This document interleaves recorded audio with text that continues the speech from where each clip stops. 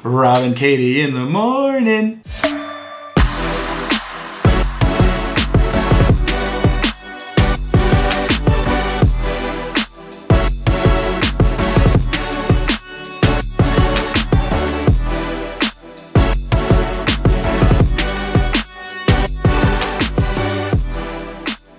Hey, welcome to our Monday afternoon podcast. We've entitled More Than a Feeling. We've been talking about emotions and our biblical response to them. And as always, I have Katie with me from the marketing department to talk about what's going on at Keswick. And so we have some really neat things coming up. So Katie, take it away. What do we got? So number one, we have our next family getaway weekend, and we're calling it Showers to Flowers. And it's going to be April 30th to May 2nd.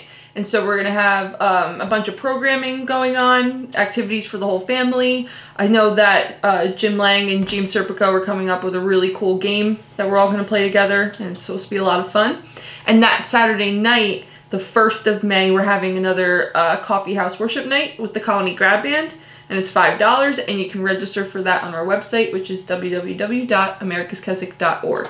Or you can call 1-800-453-7942 for more information. Nice. And then, we have our, drum roll please, 13th Annual Family Freedom Walk coming up on May 8th. And it's going to be a really cool day. Our goal is $125,000 to help families impacted by addiction and to support our addiction recovery ministries here. And so if you want to get involved and just raise money and make a team, you can go on our website again, which is www.americaskeswick.org.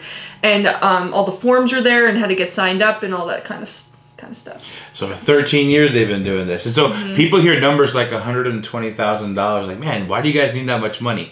That's just like a drop in the bucket for what we need to keep this ministry going. But I'm telling you, God's been faithful. Last year we raised above and beyond that in the beginning of COVID. So we're really excited. So it's not about whether or not we're going to have enough money. It's whether or not you're going to partner with God to see, to be a part of what God's going to do. So we're really encouraged by this year's walk. So make sure you take a part of that. So we're going to be looking at Luke chapter 15 to close out our series on More Than a Feeling. And today we're going to talk about resentment turning into joy by us responding to our emotions correctly. So let's get into the word. So we're going to look at Luke chapter 15, but we're going to do something a little bit different today. I'm going to have you listen to a message, one of the last messages that I preached at Calvary Bible Church, entitled God's Sovereign View. And this was a wrap-up to our series on the prodigal son. And this is showing the perspective of God looking at the entire situation of the younger son who fled and the older son who stayed and the father who loved them both. At the end of the message, there will be a special music number from my sister Jackie Vasquez, who is the worship leader at Recovery House of Worship, Staten Island. This is normal. This is longer than our normal podcast will be, but I invite you to listen in. All right, God bless you.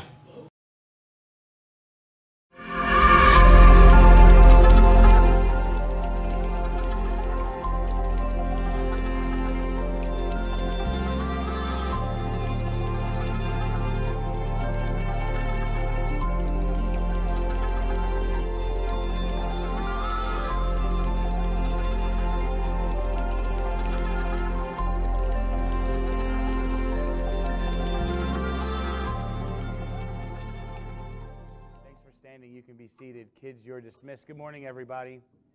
For those that are joining us by the way of live stream, my name is Rob, and I serve here as the senior pastor of Calvary Bible. And you've come on the last week of our series in Prodigal. And we're going through Luke chapter 15. And for the last 3 weeks, we've been looking at Luke chapter 15. We've started talking about the two parables that intro the story of the prodigal son. And then we looked at the story from the angle of the younger son and the perspective of the older son. And today, to close out our series, I want us to see the perspective of God throughout Luke chapter 15. I got a story that I have to share, and I hope, I know the prayer team has prayed, and I don't know if I've shared this with everybody. My dad had to get an angiogram, and they found a blockage, and they had to put a stent in. And that happened 2 days ago. And so, those of us who still have our parents, especially those of us who don't have our parents, when it comes to our parents, when they get older, we get very concerned. And this is the first time that I've had to deal with that. And so, like, I've been thinking about just the view of the Father, and I was thinking about a funny story, a couple of them about my dad.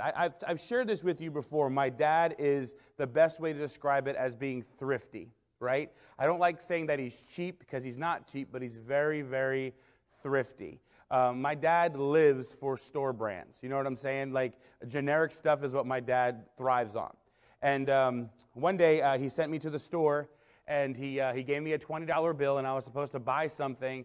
And when I got back, you know, everything was fine. I was so just looking forward to getting exactly what my dad needed, because he sent me to Advanced Auto Parts. And I don't really know cars well enough to fix them. I can drive them, I can crash them, but, you know, I can't fix them. And so he sent me to get certain things, and I came back, and I was so just determined to get the right thing that I gave my dad the bag and the receipt. He's like, good job, good job. And I'm like, good. Then he goes, where's my change? My dad also, he really fought hard to make sure that we did good in school. You know, my parents never went to college, and so my older brother was the first kid in our family to go to college. And I remember I would come home from taking a test, and I studied really hard, and I got a 93 on a test. And I'm like, dude, that's a solid A, awesome. My dad asks me every time, where are the other 7 points? My dad, his view of the world has always been, unless things come around full circle and things are completed, they're not of much value. So taking a test and only getting 93 when you could have gotten 100, and man, I never told my dad about extra credit, that I could actually get like 105, blew his mind. The fact that, you know, the transaction wasn't completed from Advanced Auto Parts until what happened? I gave him back what? The change. Then it was completed. You ever saw the, I don't know if you guys ever seen the movie with Tom Cruise called Jerry Maguire? And at the end, he tries to get Renee Zellweger to really just like, you know, to fall in love with him again. And he says all these things, and he just keeps going. And then he says this phrase, he goes, you complete me. You know, it's such a cliche when we talk about how relationships have to have this feeling of completion. But what I want to share with you today is not only does God value us, if God has called us to himself, he does not stop until you're in the family, because to him, he's not satisfied until his family is complete. And when we look at Luke chapter 15, from the first parable of the lost sheep and the parable of the lost coin, and then moving into the parable of the prodigal son and the older son, what I want you to see about God's sovereign view is that because he is the author and the finisher of our faith, that Jesus Christ is the executor of God's will, and the Holy Spirit is the sealer of that commitment. What I want you to see from Luke chapter 15 is that if God loves you and he called you, he's going to pursue you to the uttermost. Because in his heart and in his divine mind, he's not done until he's reached you. And so we see that from all three parables. So today, we're going to read through the whole chapter. Luke chapter 15, verses 1, and we're going to go all the way down to the end of the chapter in verse 32. The Word of God says this: all the tax collectors and sinners were approaching to listen to him. We're talking about Jesus. And the Pharisees and scribes were complaining. This man welcomes sinners and he eats with them. So he told them this parable: what man among you who has 100 sheep and loses one of them does not leave the 99 in the open field and go after the lost one until he finds it? When he has found it, he joyfully puts it on its shoulders, and coming home he calls his friends and neighbors together, saying to them, rejoice with me, because I have found my lost sheep. I tell you, in the same way, there will be more joy in heaven over one sinner who repents than over 99 righteous people who don't need repentance. Or what woman who has 10 silver coins, if she loses one coin, does not light a lamp, sweep the house, and search carefully until she finds it? When she finds it, she calls her friends and neighbors together and say, rejoice with me, because I have found the silver coin I lost. I tell you, in the same way, there is joy in the presence of God's angels over one sinner who repents. He also said, a man had 2 sons. The younger of them said to his father, Father, give me the share of the estate I have coming to me. So he distributed the assets to them. Not many days later, the younger son gathered together all that he had, traveled to a distant country where he squandered his estate in foolish living. After he had spent everything, a severe famine struck that country, and he had nothing. Then he went to work for one of the citizens of that country, who sent him into his field to feed pigs. He longed to eat his fill from the pods the pigs were eating, but no one would give him anything. And when he came to his senses, he said, how many of my father's hired hands have more than enough food, and here I am dying of hunger? I will get up and go to my father and say to him, Father, I've sinned against heaven and in your sight. I am no longer worthy to be called your son. Make me like one of your hired workers. So he got up and went to his father.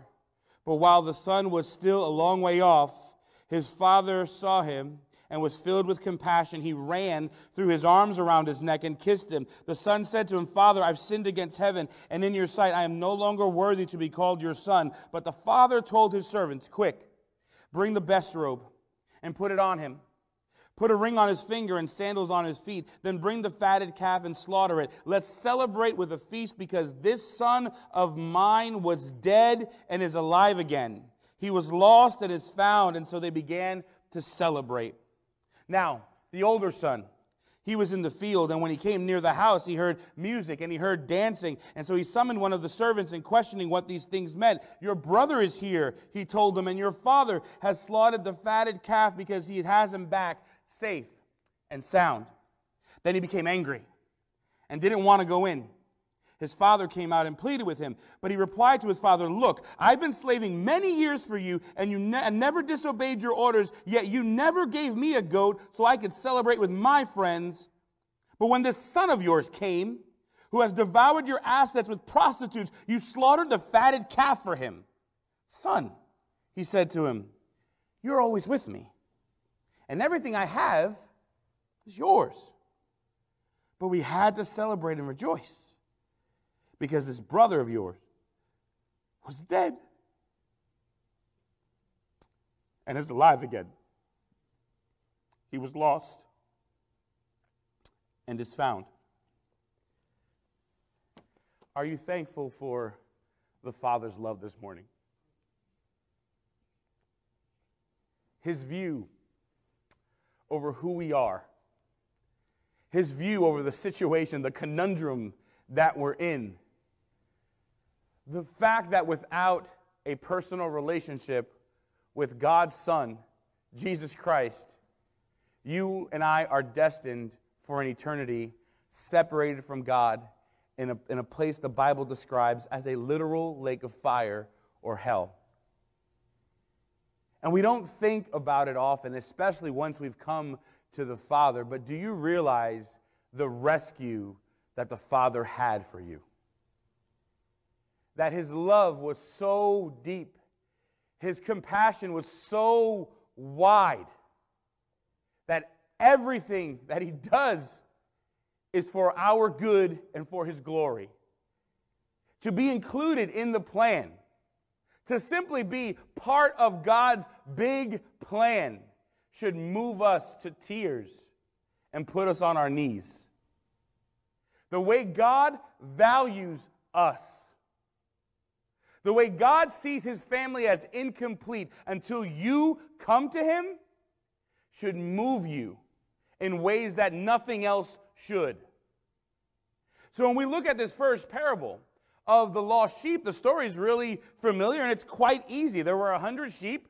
There was a chief shepherd and other shepherds probably with him in the field, and one of the sheep runs away, heads to danger, and the chief shepherd does what? He goes and he runs after the sheep. And the way Jesus describes this story, that remember, he's telling to Pharisees that Jesus, I believe his heart is breaking for the fact that they don't see this, but at the same time, it was Jesus' task to take them to task for what they've done. And so this divine heart that had enough space to be angry and also upset at the same time, he tells them, which one of you wouldn't go after this one sheep that ran away? And remember, about 2 weeks ago, we talked about this. Well, I don't know. We still had 99, right? Most of us aren't business owners. But those of you who are business owners, you'd run after that one sheep as well. Who here goes, man, I have $100. I lost one. All right, I got 99 now. No, we're going to find that $1. Amen? Because it's a lot better saying you're a millionaire than saying you are a 999,099-aire. Right? I mean, you're going to go. Why? Because you not only value that one sheep, but the fact of the matter is, having 99 screams out incompletion. Which business owner would start a shift saying, I have this much money, and start the next shift saying, I only have this much money, and be okay with that? You'd be out of business in a week. So they understood this. That, why would he go? Of course, because there's value and there's also completion in it. But this is how God, like Emerald, kicks it up a notch. Bam. It's not that he just wants completion and value. He values this completion so much that when that one sheep is back, they party. You know what would be messed up, though, if they killed one of the sheep for food? That would be kind of messes up the whole thing, right? But they party. They get this one sheep back, and now they have 100, and they party. And he says this, that party is nothing compared to what happens in heaven when one person comes to Jesus. And so I love that in this parable, he not just tells the story, this earthly story with a heavenly meeting, he actually shows us what's going on in heaven. So he kind of breaks the fourth wall and says, hey, this is our story, but in all intents and reality, this is exactly what would happen in heaven based on what happened on earth. Heaven is so much better than earth. And God values your life so much that when you come to Jesus, angels in heaven actually rejoice.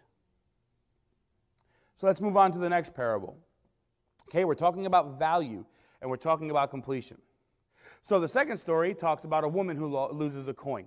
And we didn't spend a lot of time on this during our introductory week, but I want you to understand something about these coins. Okay, so what would happen is a woman that needed a husband, right? She had to show back in the day that she was worth it monetarily. I know. Hashtag me too. I get it. It's not cool today, but back then this is how it worked, right? The woman had to have something either coming from her family or coming from her own substance. And so the way that she would show that she's worth marrying, I know, again, messed up, right? But back then, this is what they did. She would put the 10 coins on her forehead.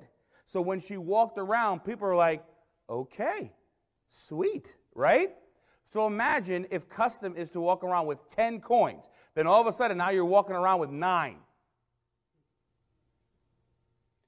Questions start being asked. Is her family losing money? What did she do to lose that coin? She is now second best. And so for a woman who wants to get married, especially around the age before, back then it was very big for a woman to get married by a certain age in order to have children and all those things and to make sure that she's not a burden on her mom. I know. It's not the way it is today, but it's the way it was back then. It was a big deal for her to lose one of these 10 coins. So much so, I can imagine her quarantining until she found it. She may not have went out in public with 9 coins. In her mind, 9's good enough, wasn't even on the table. She needed 10 coins to show that she had value, self-worth. And God says she searched all over the place for that 10th coin. And when she found it, what does she do? She calls all her friends. Quarantine has been lifted. Come on over, let's party. I found my 10th coin. Because now everything's okay. I recognize that now I have value. Now I am part of a family, hopefully. There is completion in the 10 coins. And God says, you think a single woman who wants to get married gets excited when she finds her 10th coin? That's nothing compared to what happens in heaven when someone comes to Jesus. So he hits them in the first two parables, and remember, he's specifically talking to the Pharisees, but if you can't glean something from this, man, I'm sorry, but like your fire's never going to get lit because your wood's wet. I mean, honestly, if you don't see the value that God has on your life, how God values the life of other people, you are just as bad as the Pharisees. And so he tells them, hey, I'm going to hit them with the practical angle about the sheep. I'm going to hit them with the religious and the social angle of a woman who needs her 10 coins. So now he's going to hit them where they really need to hit it in their relationships and in their family. And so he gives them this story. So remember, God values you and God sees you as part of the puzzle. And God doesn't do anything incomplete. So he tells them the story. A man had 2 sons. And the younger son comes to the father and he says, I want my inheritance now. And so I want you to think a second about the father's view of this. The father raises 2 sons. And he's trying to raise them right. And one day the younger one comes and says, hey, I really don't care about you so much, but I really care about what I'm going to get when you die. Right? And you say, man, that's really cold, right? Here's the thing. Do you realize every time that you focus on the blessings of God and don't focus on what needs to be corrected in your life to get closer to God, you're just like that younger son. Oh, I don't want to hear about hell so much. I don't want to hear about sin so much. I just want to hear about how God loves me and everything's fine. And I'm going to read blogs that make me feel better. How about blogs that show you who you really are in order to get closer to the Father? The younger son, for lack of a better term, forgot his place. And thought about himself, and he asked for his inheritance. So the father, because everything is his children's, when he dies, separates the inheritance. Now you may say this, man, why did the father do that? He didn't have to. He could have said, no. He could have said, until you what? My dead body. But he didn't. He gave it to him. He gave it to both sons like we talked about last week. You know, from the Father's perspective and from God's perspective, there are times, and the ladies have been talking about this in their Bible study, there are times where God allows you to do things that you shouldn't do. Sometimes God doesn't stop the flood. Sometimes God allows things to happen that you did on your own because sometimes, like we spoke about, God needs you to get to the rock bottom for you to realize that He's all that you need. This is all in the sovereignty of God. Everything in these stories is still under the sovereign hand of God. God has orchestrated everything in history to this moment right now. And so when this idea of the son leaving, it hurt the father, but he allowed it to happen. So we pick up in the story, the son leaves. Verse 13, not many days later, the younger son gathered together all that he had and traveled to a distant country where he squandered his estate in foolish living. So the son wasted no time. The younger son wasted no time to leave, and we know what happened. He left. He went to a far distant country, and he spent his entire estate on everything. And we know while he was there, several things happened to him. A famine struck. We know that when the famine struck, he had nothing, and he went to go get a job feeding pigs and was so hungry and so broke that he would have eaten what the pigs ate, but the Bible says nobody gave him anything. So even in the midst of, I mean, honestly, even if you work at a fast food restaurant, they usually feed you. There was no food. Why? There was a famine. And the pigs were more valuable than this guy. In a famine, it struck the economy, and in the economy of this far country, pigs were property and they had value more than this young kid did. So nobody fed him. So the Bible says when he comes to his senses, this is what he immediately remembers, that the servants of his father always have enough to eat. It's interesting, when the story breaks to tell the main part of the story about the younger son, the sovereignty of the father is still there. What brings the son to repentance? The goodness of the Father. The Bible says it is the goodness of God that leads you to repentance. Yeah, preaching hellfire, yes, should be done. Preaching about the blood of Jesus, yes. Preaching about all the morals and standards of the Word of God, and that now we have the liberty to live the way God wants us to, yes. That is all important. But you know what works the best to bring you back to Him? When you recognize how good He is to you. Mark it down. That is the most powerful mode of repentance, is when you start remembering how good God is, especially over whatever you're doing. And so the sovereignty of what the Father can provide is what brings him back to his senses. And that's what repentance is, that we finally come back to our senses and we recognize who we are, an aspect of who God is, and we recognize that we've messed up and we have to go back to the Father. So he starts his journey. And we know the story. He starts his journey, and on the journey, he starts to have this script that he wants to tell his dad. Dad, I can't be your son anymore. I know I messed that up. Can I at least work for you so I can eat? It's really bad out here. I'm coming home. I've sinned against, he even got, man, spiritual. I sinned against God. I sinned against you. I gotta come back. And he starts coming back. And the Bible says, even while he's still afar off, the Father sees him and runs to him. See, we think in our Pharisaical, religious, and traditional minds, we think when we repent, we're doing all the running. Not recognizing God has been waiting for you, knowing full well that His goodness is going to bring you home. And so He waits for you to finally get it. And so He waits for you to hit your rock bottom. He waits for everything that He's given you to be wasted in the wrong way, for you to finally go, I don't need stuff. I need my dad. And that's a lesson that all of us need to get. Even the blessings of God don't compare to God. The Apostle Paul, in Philippians chapter 3, he puts it this way.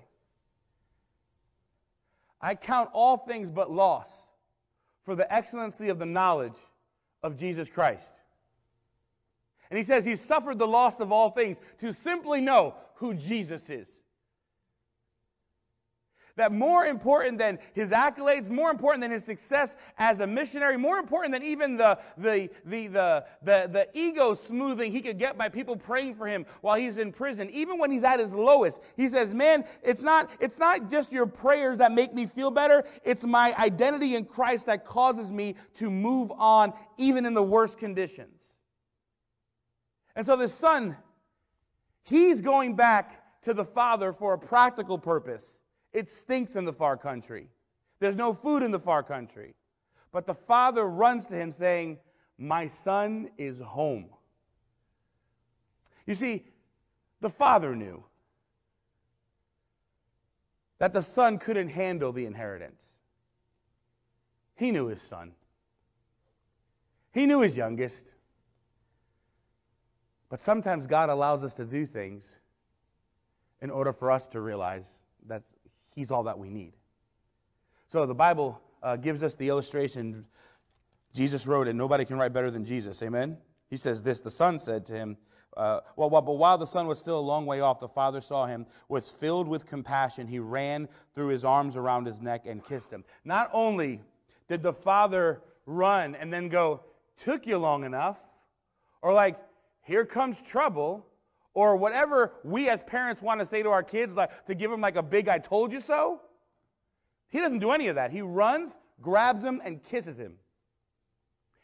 God has always been a God of justice, but God is also a God of continuous compassion.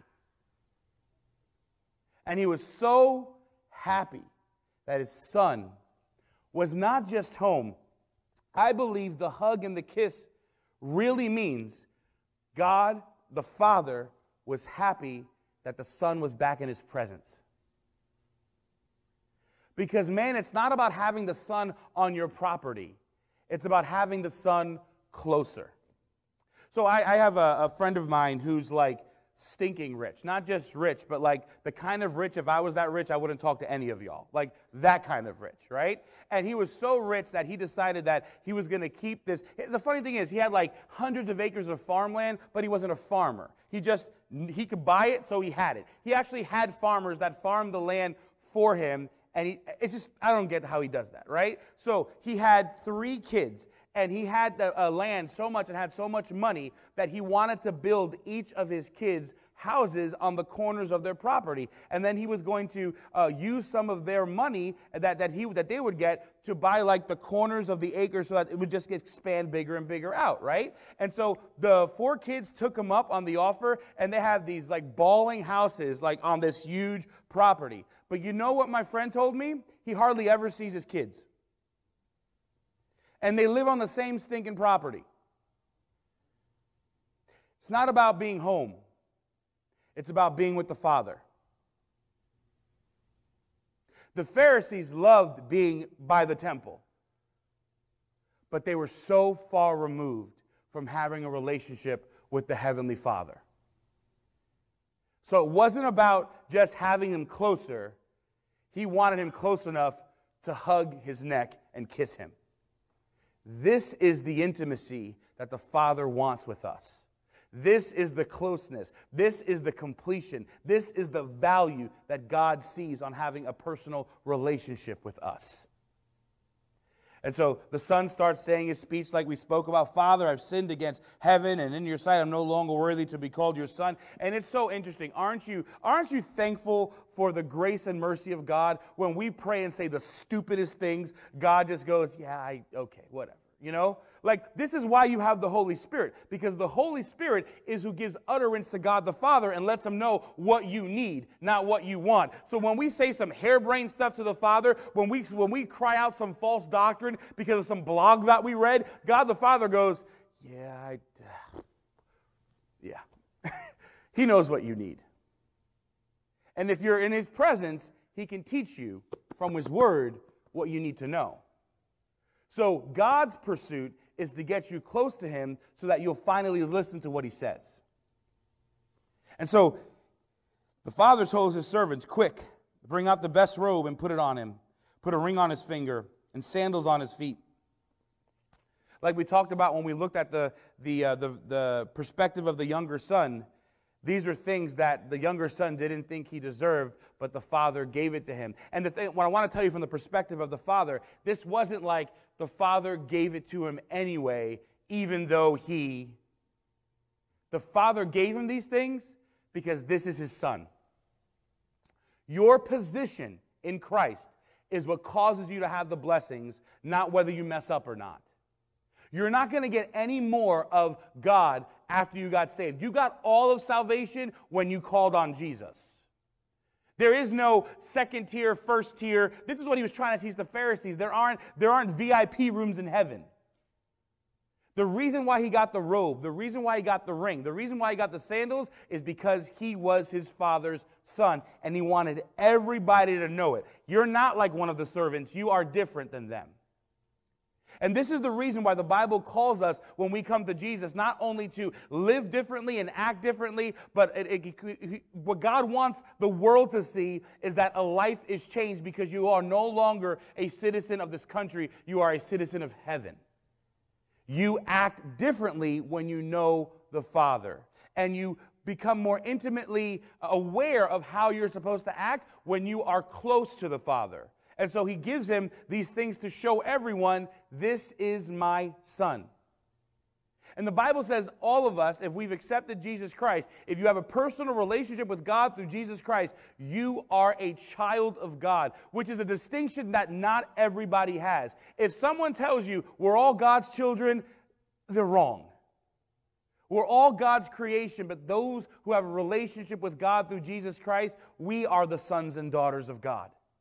which means we act different. This is why the Bible says we can be ambassadors for Jesus Christ. This is why the Bible says that we live as examples outside and ensamples inside the congregation, because we are children of the King. You know, religion tells us, I sinned. I hope my dad doesn't find out. Let me fix it.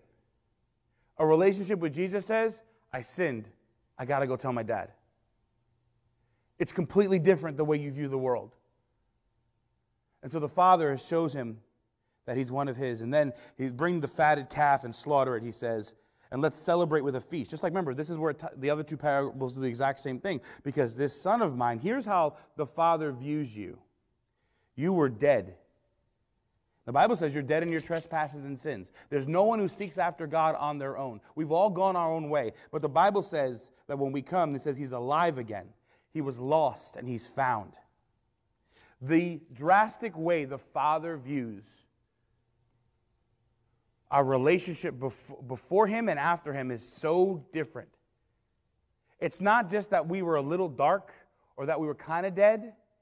We were dead and we were lost and we were blind. And we go to being someone who has full sight, someone who has an abundant life, and someone who can literally use the spiritual GPS to go anywhere in life because you're following the Word of God. It's so different knowing the Father. So, that's the view from the younger son, or for the father to the younger son. Now, verse 25 picks up the story, and most commentators will agree the point of this parable was to bring home the point to the Pharisees, because the last two parables end with the story about a celebration and a party. Jesus adds this addendum to the theme about the son coming back or something lost being found by now saying how the older son felt. And you can take this to the bank. This marks the view of the Pharisee, but I want you to see it also may mark your view. So here's what happens. The older son was in the field, and he came near the house, and he heard music and dancing, so he summoned one of the servants, questioning what these things meant. Your brother is here, he told him, and your father has slaughtered the fatted calf because he has him back safe and sound. And he became angry and didn't want to go in. I can just visualize this. There's a party going on inside. I tend to think it was Jewish Latin music. Brady, don't fact check me on that, but I'm sure there's a mix somewhere like that, right? And, you know, in the middle of hearing something from Rabbi Mark Anthony or something, like, you know, they're going and they're dancing, like, go dad, and the younger son, go younger son, go older son. And the music just stops. Where's the older son? And the dad, not angry, the dad, concerned, goes and finds the older son. And this is what he says. The father came out and pleaded with him. And he replied to his father, look, I've been slaving for you for many years. I've never disobeyed your orders. Lie, he took the inheritance, right? And you never gave me a goat so I could celebrate with my friends. Remember, we talked about this last week. The elder son wasn't interested in having a party with people who repented. He wanted to party with people who thought like he did, right? His friends.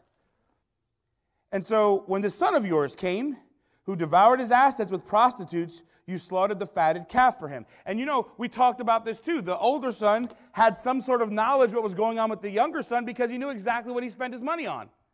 But he kept that information in his pocket to use it for when he wanted to. And when the dad comes out, because the party stopped, because the older son isn't there. Why? Because the father didn't want to party until his family was complete. He valued the older son as much as he did the younger son, and he wanted the older son to see that. He valued both of them. And he goes out, and the son gives this very angry speech to his father. And the thing that I notice about this is, there are many times that accusations that are true are going to be thrown at the Father about you and me, about who we were, about what we've done. And the Bible says, as we look at the book of life on one side, there are books that are being written about everything we've done, good and bad, from the very beginning of our life. And those books want to show the Father how we're not worthy, how we spent our life on riotous living, how we've done all those stuff. These books show the Father how bad we are. But the book of life That comes solely because of a relationship with Jesus Christ. Because Jesus Christ died for everything in those books, God only sees the book of life. And the Father listened to what the Son said, and he goes, it's all true. But wake up. My son was dead. Your brother was dead, and he's now alive. That's the most important part. And the Pharisees didn't get that. They didn't care about the relationship we have with God. They wanted you to live like they lived. They wanted you to be religious because they were religious. They wanted you to dress a certain way because they dressed a certain way. They wanted you to listen to a certain kind of music because they listened to that kind of music. They wanted you to be a cookie cutter mold of them. They didn't care about your relationship with the Father. So everything outward is what they worried about. So the older son just says, hey, he did all this stuff. How dare you do this? And the father just says, son, you're always with me, and everything I have is yours. Notice he didn't cast out the older son. He didn't say, get away from me. You already have your inheritance. I want just the younger son. God doesn't play favorites. God is not willing that any should perish, but that all come to repentance. God's sovereignty and his economy is different than ours. But this is what the Father says, and this is where you see this really perfect closing to the chapter and to what Jesus was trying to share with the Pharisees. Verse 32, we had to celebrate and rejoice because this brother of yours was dead and is alive again. He's lost and is found. God doesn't make it an option or something that you could do if you want to get closer to him to be rejoiceful when someone comes to Jesus. God literally says it's a part of your spiritual character to be happy when someone comes to Jesus. We should rejoice. We should value. We should see the work that God is completing in us and in others. But never forget this. God's value and God's craving for completion is really shown in how he runs to the Son as the Son is running home. I want you to watch this video to hopefully close it out. And when the video ends, I'll get up and pray, and we're dismissed.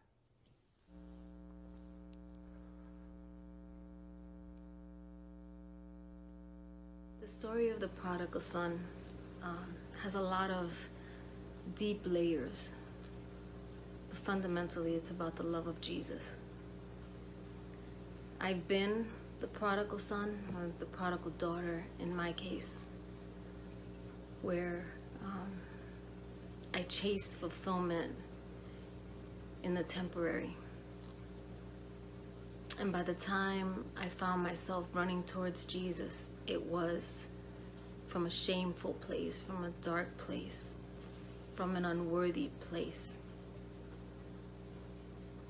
Only to find that when I cried out, when I prayed, when I worshiped, that I was met and filled with an overwhelming love. And that in that love, the shame was lifted. That I wasn't made to feel punished or condemned, but I was made worthy in him, and I was welcomed as his daughter.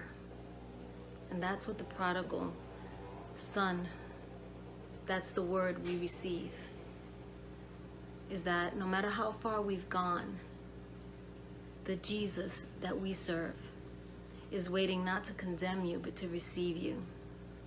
Lord Jesus, I lift up any person that is feeling lost and alone and very far away, that they would run towards the one that can change everything in an instant. I pray that this song reaches you and blesses you, and that you understand that as you run to Jesus, Jesus runs to you.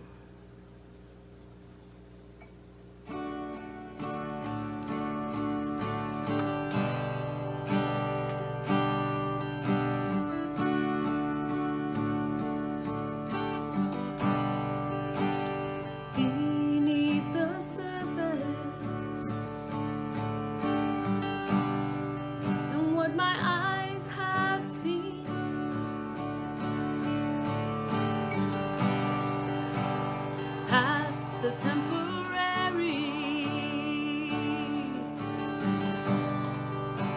I hear you beckon me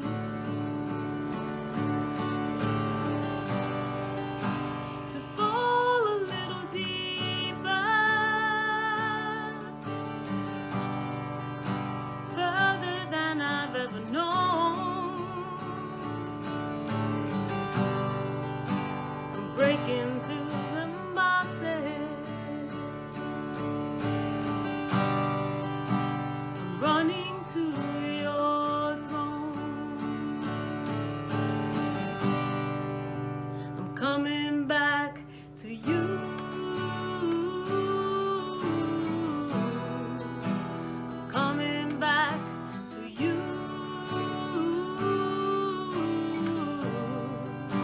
I'm coming back to you. I'm coming back to you.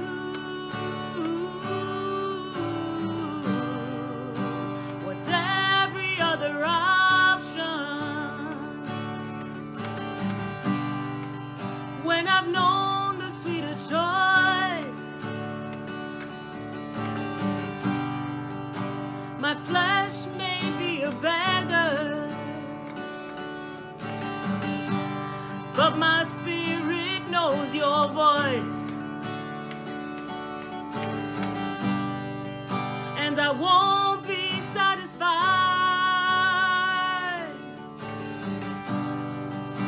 with temporary pleasures. I want to taste and see in full what I've only known in measures. I'm coming back. I'm coming back to you. I'm coming back to you.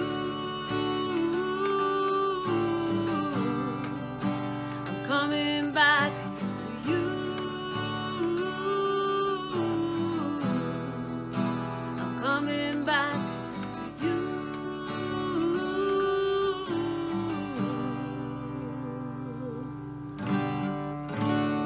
I hear the song you're singing, crying out, run, child, run.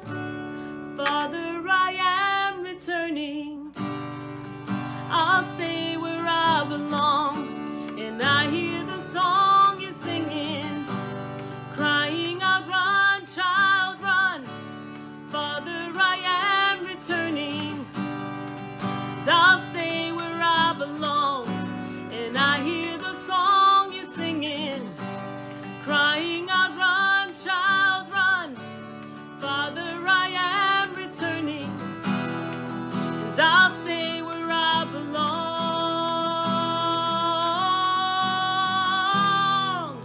I'm coming back to you. I'm coming back to you.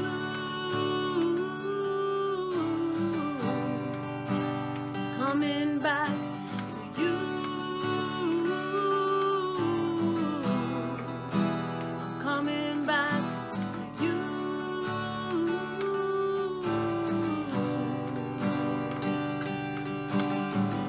Here I come running, running. Here I come running, running. Here I come running, running. And I won't look back, no, I won't look back. Here I come running, running. Here I come running, running. Here I come running, running. And I won't look back, no, I won't look back. Here I come running, running.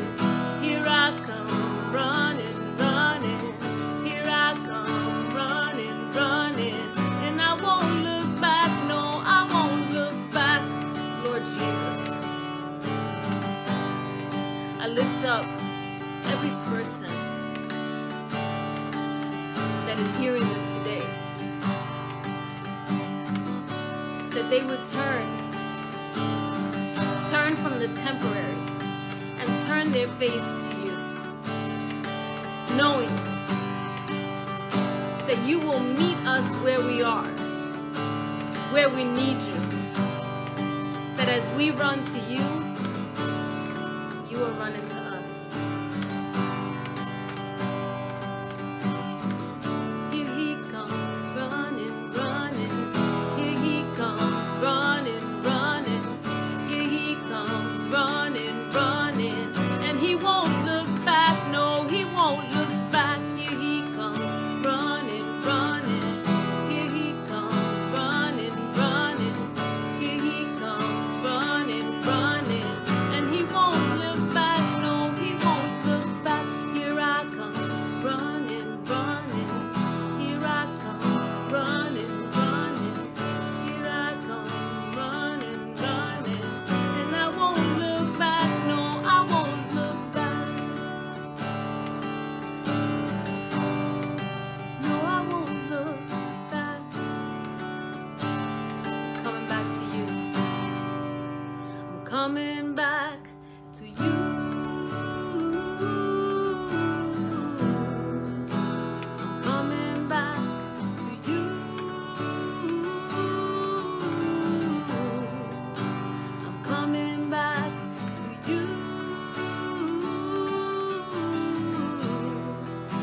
I'm coming back to you. Not just coming, but I'm running. Amen.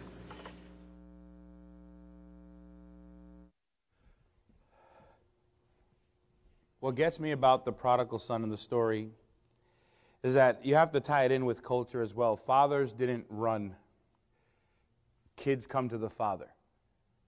You find him wherever he's sitting and you submit yourself to him. But Jesus, just like a lot of other things that he does, he flips the script and he comes running after us. And so I hope that Jackie, who's the worship leader at one of my church plants in Staten Island, hopefully that hits something for you. Come back to the Father. He's waiting, and he'll meet you exactly where you are. So looking at Luke chapter 15, we see that resentment should turn into joy. And we've been seeing that for the entire series, that all of these things that seem negative are the beginning of the journey that leads to joy. And it all has to do with how we handle our emotions. Are we going to handle them biblically? Are we going to let our emotions control everything? If we do that, then we're going to be off our rocker. So we're talking about joy from resentment. So Katie, what's some questions that we have? So, what is something that brings you great joy, and how is it a gift from God? So you can put some answers in the thread. Let us know what your greatest joy is. So for me, one of the greatest joys that I have, and this is something that hasn't been that long for me, but like my last year in church planting and then for the last 4 years is being involved in like coaching a little bit more and pastoring pastors and stuff like that. That's been giving me great joy. And it's been a gift from God because like I said, last time that a lot of the things that I did like my first 10 years of ministry, I regret doing them. And so to be able to use those experiences and see guys that are going down the same path and go, whoa, you gotta stop doing that. That's been a gift from God. God giving me the grace and mercy to be able to use the things that weren't so great to help others now. Do you ever get jealous or resentful of other people, and why? No, come on. Jealous of people for what? No, all the time. All the time. I challenge any pastor to watch a internet feed from a church that's bigger than yours and not be jealous for a second. We're all like that, whether in our jobs or whether even in our family. If our sibling gets more attention than we do, we tend to get jealous. And I think the reason why it happens is because there's a lack of contentment. Right? If you knew every day that you are 100% in the center of God's will, like you literally wake up knowing I am doing exactly what I'm supposed to do today, that's where joy is. And anything that's left or right of that is where the jealousy comes in. Because if you're where you're supposed to be, why would you want to be anywhere else? Yeah. Like, you ever think about after a long day of work, you go home and you just relax and maybe you're binge watching something. You're like, you're home, right? You don't want to go back out. But that's what we do every time we look at somebody else. We're like, hey, we're not where we think we're supposed to be, so we're looking for something else. That happens to me all the time. I get bored at home and I want to go walk the mall or something because I think I'm missing something, not realizing, hey, this is where you should be right now, just chilling and relaxing. So the center of God's will is where joy is. Anything outside of that is where jealousy comes from and resentment.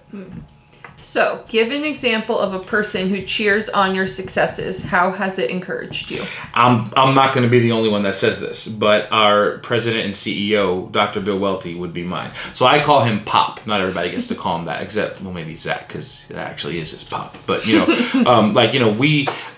Bill has always cheered me on. Even in my worst moments, Bill has never disowned me or thought less of me. And he has that father mentality that every leader should have, but he gets that from our Savior. Like he gets that from God the Father. He emulates Christ in that regard, and it's always because he cheers me on, even things I don't think I should be cheered on about. It's like, well, it's not like, hey, you brushed your teeth today, good job. But it's like, I'll just tell him about how a Sunday went at church, and he'll be like, great job. And that's always encouraged me because I know that's someone who's saved. This is the neat thing. I can go to Bill about stuff that isn't a success because I know he cheers me on in my successes. And that's how it's supposed to be with our relationship with God. He's never going to leave you or forsake you, so you just don't go to God with the good stuff. You go to God with the stuff that's really hurting, and that encourages me. And so I think we got one more, yeah? Yes. Okay. How does God's grace enable us to find more joy in our lives and to seek community over competition? So I think as we deal with our, like we talked about last time, grief, right? And then we deal with our resentment, that grows into more levels of repentance, which leads into more restoration and resolve, but then also leads to joy.